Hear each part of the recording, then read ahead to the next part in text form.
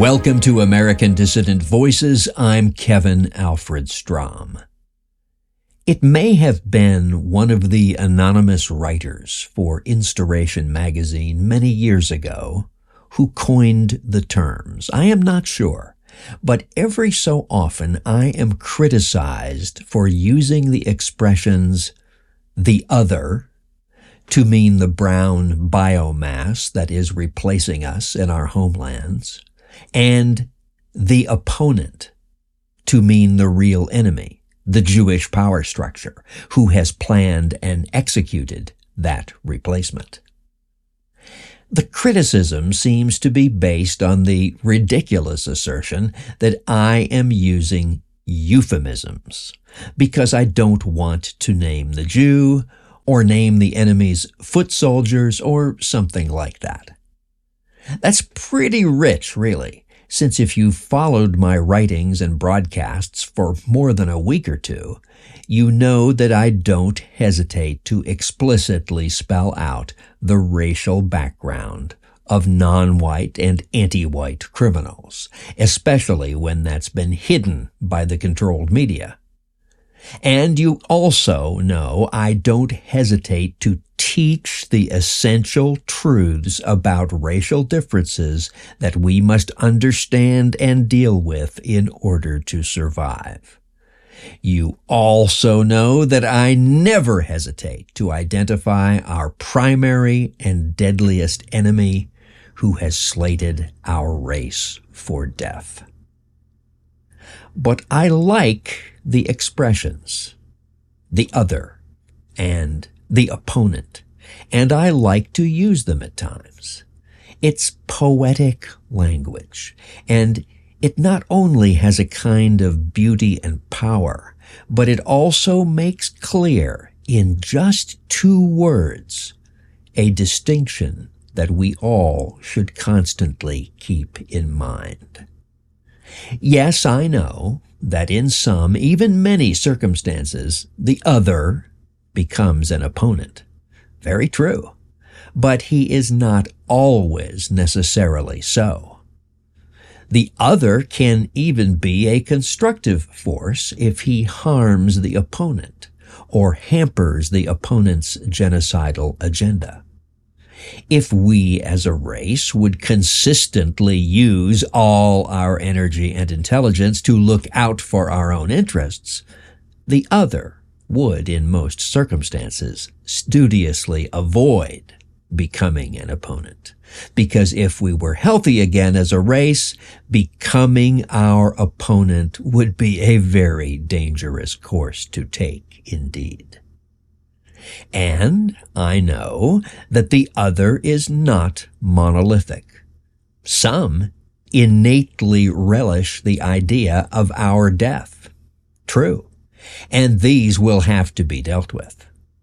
But even more, I think, relish the idea of our death primarily because incited to do so by the opponent. And if the opponent were defeated, would be rendered almost harmless. Yes, I also know that the very presence of the other, even an otherwise harmless other, in our living space is a danger in itself. But that is easily taken care of by racial separatism, by having our own exclusive living space. And that is what the National Alliance is working toward. And there is no way to achieve that than by defeating the opponent. The other has almost nothing to do with it. And the opponent? What can I say except that singling out the group which has been consistently trying to kill us for 80 years as the opponent, notice the singular, is a valuable educational tool.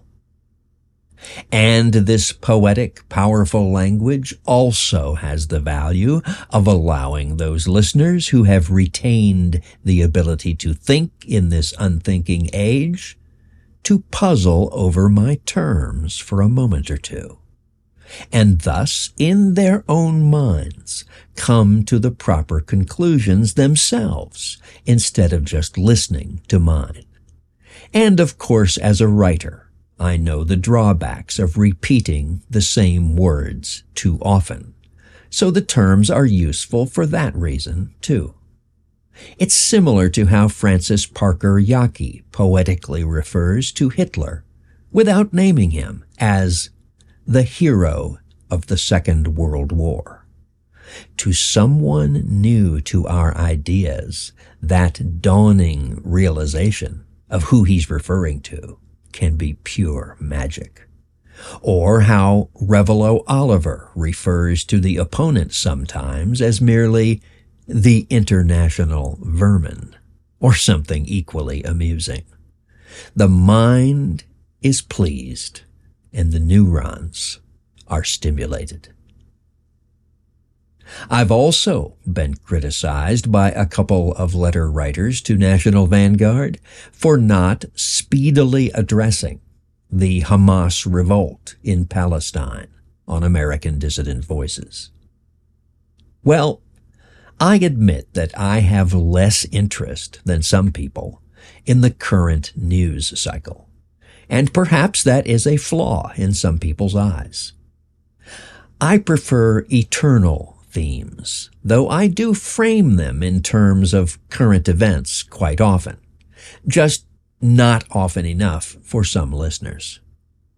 I admit I am a lot more interested in the philosophical basis for a new society, in great or even seemingly trivial paradoxes that show us the limitations of our knowledge, in the path we might choose for our future evolution, in how we can better understand our origins, or the bedrock methods we can use to separate truth from falsehood, than I am in who is shooting who these days over in Chicago or in the stinking Middle East, or in what the corrupt cops and corrupt prosecutors and corrupt politicians are doing as they deal with the bloody undermen they're supposed to keep fed and happy and more or less under control these days.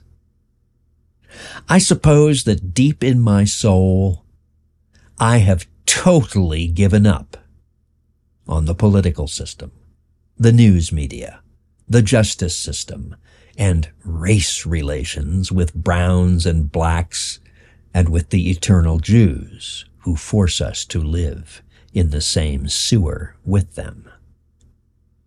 I know that all of it, every single bit of it, has to be trashed and abandoned, and something totally new and something truly great, something eternal, built in its place. And I want to spread an awareness of that fact to those capable of understanding it. But I also realize that there is some truth in the criticism.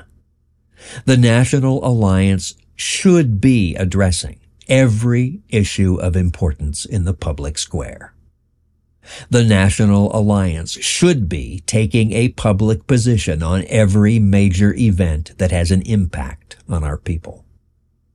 The National Alliance should be operating a media empire with daily or even hourly radio and television news, print media for every demographic, call-in shows, entertainment programming, fiction series, documentary and dramatic films. But the truth is that I am one person. I and our volunteer team are a small operation. We cannot pay salaries commensurate with what the talented and accomplished people we would need to do all these things deserve and need. I wish we could tempt such excellent folks to leave their system jobs, but our resources aren't large enough to do an adequate job of that. Our small team depends mainly on idealism and not at all on market compensation. We have our hands full putting out a radio show, a printed monthly bulletin, an online magazine, National Vanguard, an online forum, White Biocentrism, and publishing and distributing books and CDs, to say nothing of raising and supporting and educating our families all the while and building a community for white people in eastern Tennessee.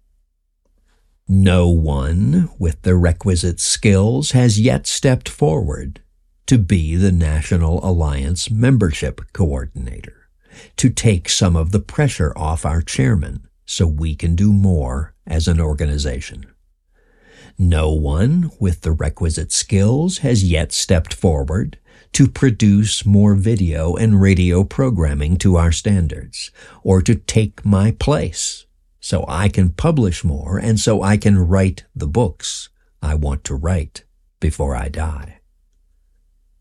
I confess I am not capable of producing all the content we should be producing, nor of pleasing every listener with the choices I make with the content I do produce.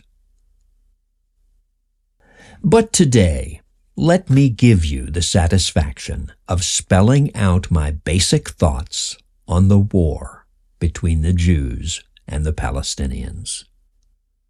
A lot of good white racialists I've seen online think we should spend time helping the Palestinian cause, or at least giving it moral support.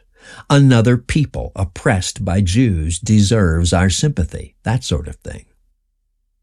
Another faction of good white racialists points out that these largely brown Middle Easterners are themselves invading our living space by the millions and are bringing rape and chaos and race replacement to our homelands, and therefore deserve no sympathy whatsoever.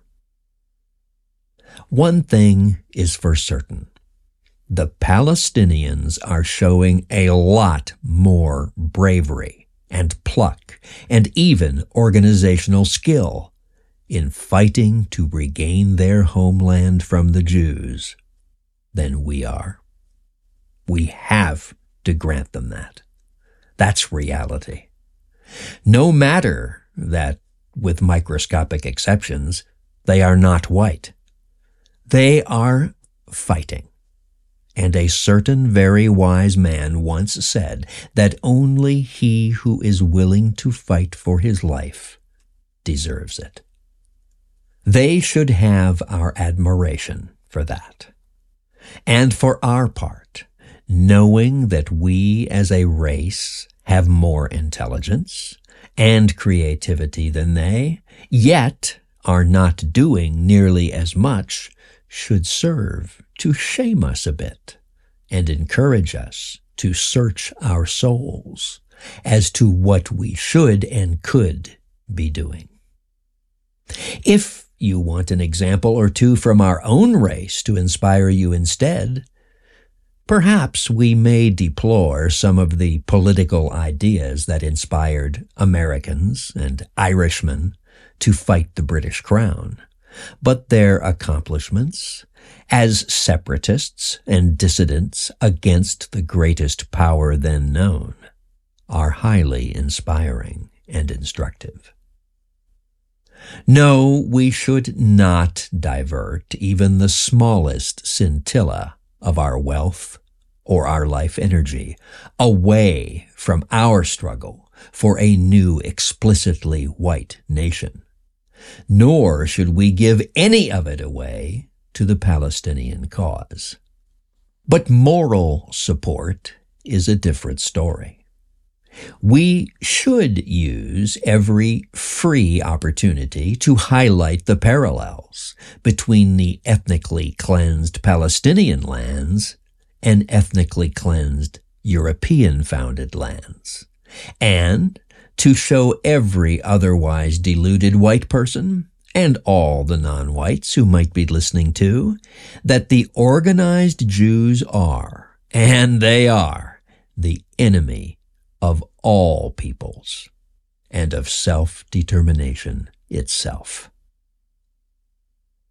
If even otherwise insane liberal whites can show up to oppose Jewish power by the tens of thousands, and I assure you that many of the hundreds of thousands of people who recently rallied to protest for Palestine and against Israel in Europe, all across the West, with reportedly 100,000 in London alone, and even in New York City of all places, were indeed white. We should be encouraged.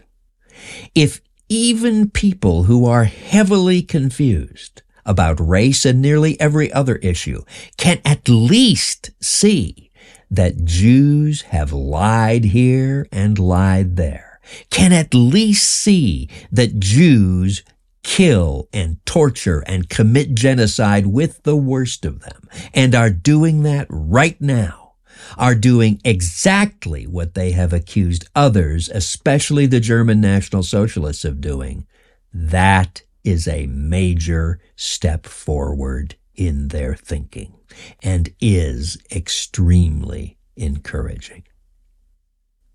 The Jews have set themselves up not for a single front war in Palestine, which would be bad enough for them, but by their malevolent hatred for our race and nations, and for nearly all the nations of the Middle East, they have turned the Middle East into a cauldron of death and hate, and have then forced the importation of the victims of that cauldron of death into the West, where those victims can tell their stories to millions of our people, and where those victims now have direct access to the citadels of Jewish power. They are even shaking the resolve of many Jews. The Jews have thereby set themselves up for disaster, put themselves into a situation where they have no choice but to face a 100-front war, a Cold War in every Western and many non-Western nations, and in every state of the United States, in addition to the increasingly hot war they face in Palestine. Let 1,000 fronts bloom, I say. By free words and encouragement, all of them true, let us say yes to the revolt of all the legions who have been harmed, tortured, burned, and oppressed by the Jewish power structure. May the 100-front Cold War get much warmer. May the victims increasingly understand that racial separatism and self-determination are essential parts of the solution and are not the problem that the Jews say they are. And as all of this beautiful awareness and understanding grows among many peoples, let us in the National Alliance continue assiduously building our own spiritual and racial community that alone embodies the future of beauty, hope, majesty, and greatness that is inherent in our race soul. Everything which saps the power of the opponent makes breaking his power more likely. And everything depends on that.